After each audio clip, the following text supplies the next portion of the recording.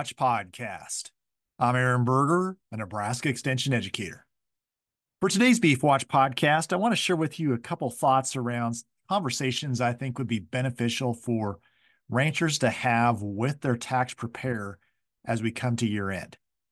For some of you, this has been a year that's been financially good. I know for others, they necessarily haven't shared in some of the good times that some have experienced, but for many of you, you may be going into this winter thinking about year end and thinking about the income that you've had this year due to good yearling sales, good calf sales, and perhaps have some additional money on hand, more than you maybe typically would have in a year. And so I can imagine for some folks, there's some conversations happening right now with tax preparers looking at their scenario in terms of their tax situation as we look at the remaining weeks of this year and maybe making some decisions about some things that could be done to manage tax liability for the 2023 year.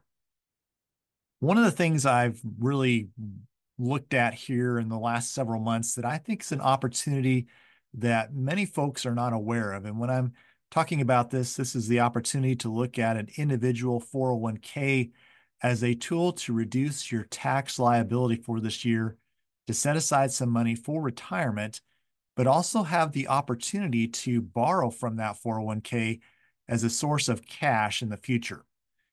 If you're not familiar with the individual 401k, for folks who want to use that, again, visit with your tax advisor. But this is really designed for sole proprietors, small business owners who do not have any full-time employees. Maybe the only employees are the business owner and their spouse. If that's your scenario, then a solo 401k, or sometimes referred to as an individual 401k, really can be a nice tool to manage years when you have a lot of income and then be able to use that income to save some for retirement and reduce your tax liability. Some of the things I really think are nice about this tool is the opportunity to, again, make a large contribution in a year when you have a lot of income. The nice thing also about this is because it's a individual 401k, you don't have to contribute to it every year, but especially for individual business owners, the amount that you can put in is up to $22,500 for yourself. And then also as an employer, which if you're self-employed, you qualify for this as well, that you can put another 20% of self-employment income. So when you look at that, depending on your level of income, there's the potential of a total contribution for each individual of up to $66,000 for the 2023 year. So that's a really large amount, I think. And when you look at the potential of then your spouse being part of that as well, it's an opportunity to significantly reduce your tax liability and the income tax you would need to pay. One of the things I think this tool also provides that for me really makes it attractive, especially for small business owners thinking about farmers or ranchers, is you can set this up so that you can borrow from it. Now, again, you want to visit with a financial planner. You want to make sure that if you're putting it with an investment firm, that they allow you to borrow from that. But setting that up, you can borrow up to 50% of the balance in your 401k with a maximum of $50,000. So thinking about a farm or ranch family, thinking about the business owner and their spouse, in theory, you could put over $120,000 in this year, depending on your level of income. And then in the 2024 year, have the opportunity to borrow from that. Now, one thing to recognize, the rules say that you can only borrow up to 50% of your balance. And then also, if you're borrowing from it, you have to pay interest on that. So you're going to need to pay yourself interest. And the base rate usually is prime plus 1%. So somewhere around 8.5 is the prime lending rate right now. And so we're going to be looking at somewhere in that 9 to 10% is what you would need to pay yourself in interest. Of course, the benefit is in paying yourself interest is you're paying that to yourself and you're benefiting from that. Not many places that I know of could you guarantee yourself a 10% return on investment. If you're going to borrow that money, you could pay that money back to yourself with interest, and then you're increasing the balance that you have in your 401k. To get that done, again, visit with your tax advisor. visit with a wealth management advisor. Make sure you're understanding what this could do for you.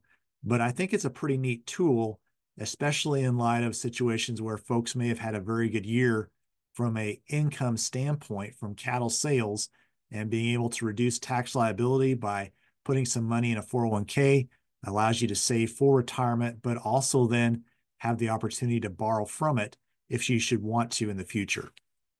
Another tool I'd encourage you to have a conversation with in terms of visiting with your tax advisor is looking at your cattle sales and making sure that all of your cattle sales that potentially qualify as capital gains income are recorded as such. This is something where I think if you've gone out and bought females in the past, thinking about bred heifers, bred cows, you have to hold those for 2 years.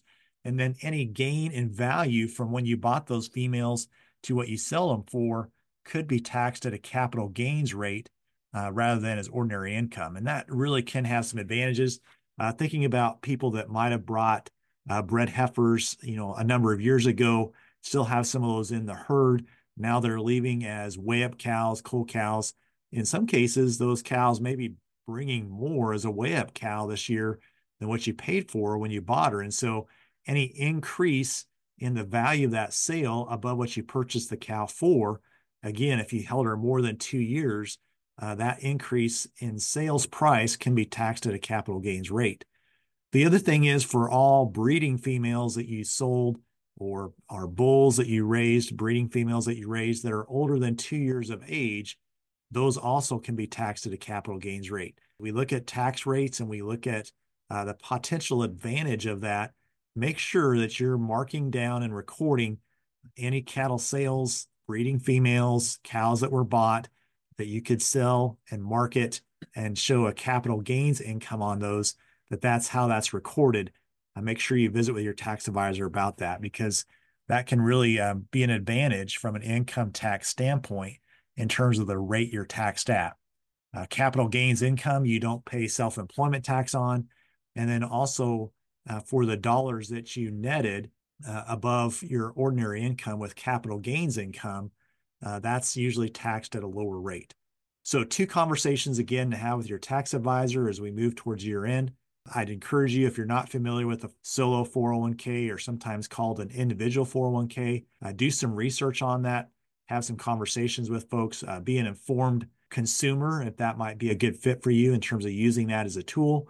As you turn in your records for your tax preparer, that you clearly identify what cattle sales would be recognized as ordinary income, which cattle sales could be capital gains income, and make sure you're taking full advantage of that as you look at your records for year end.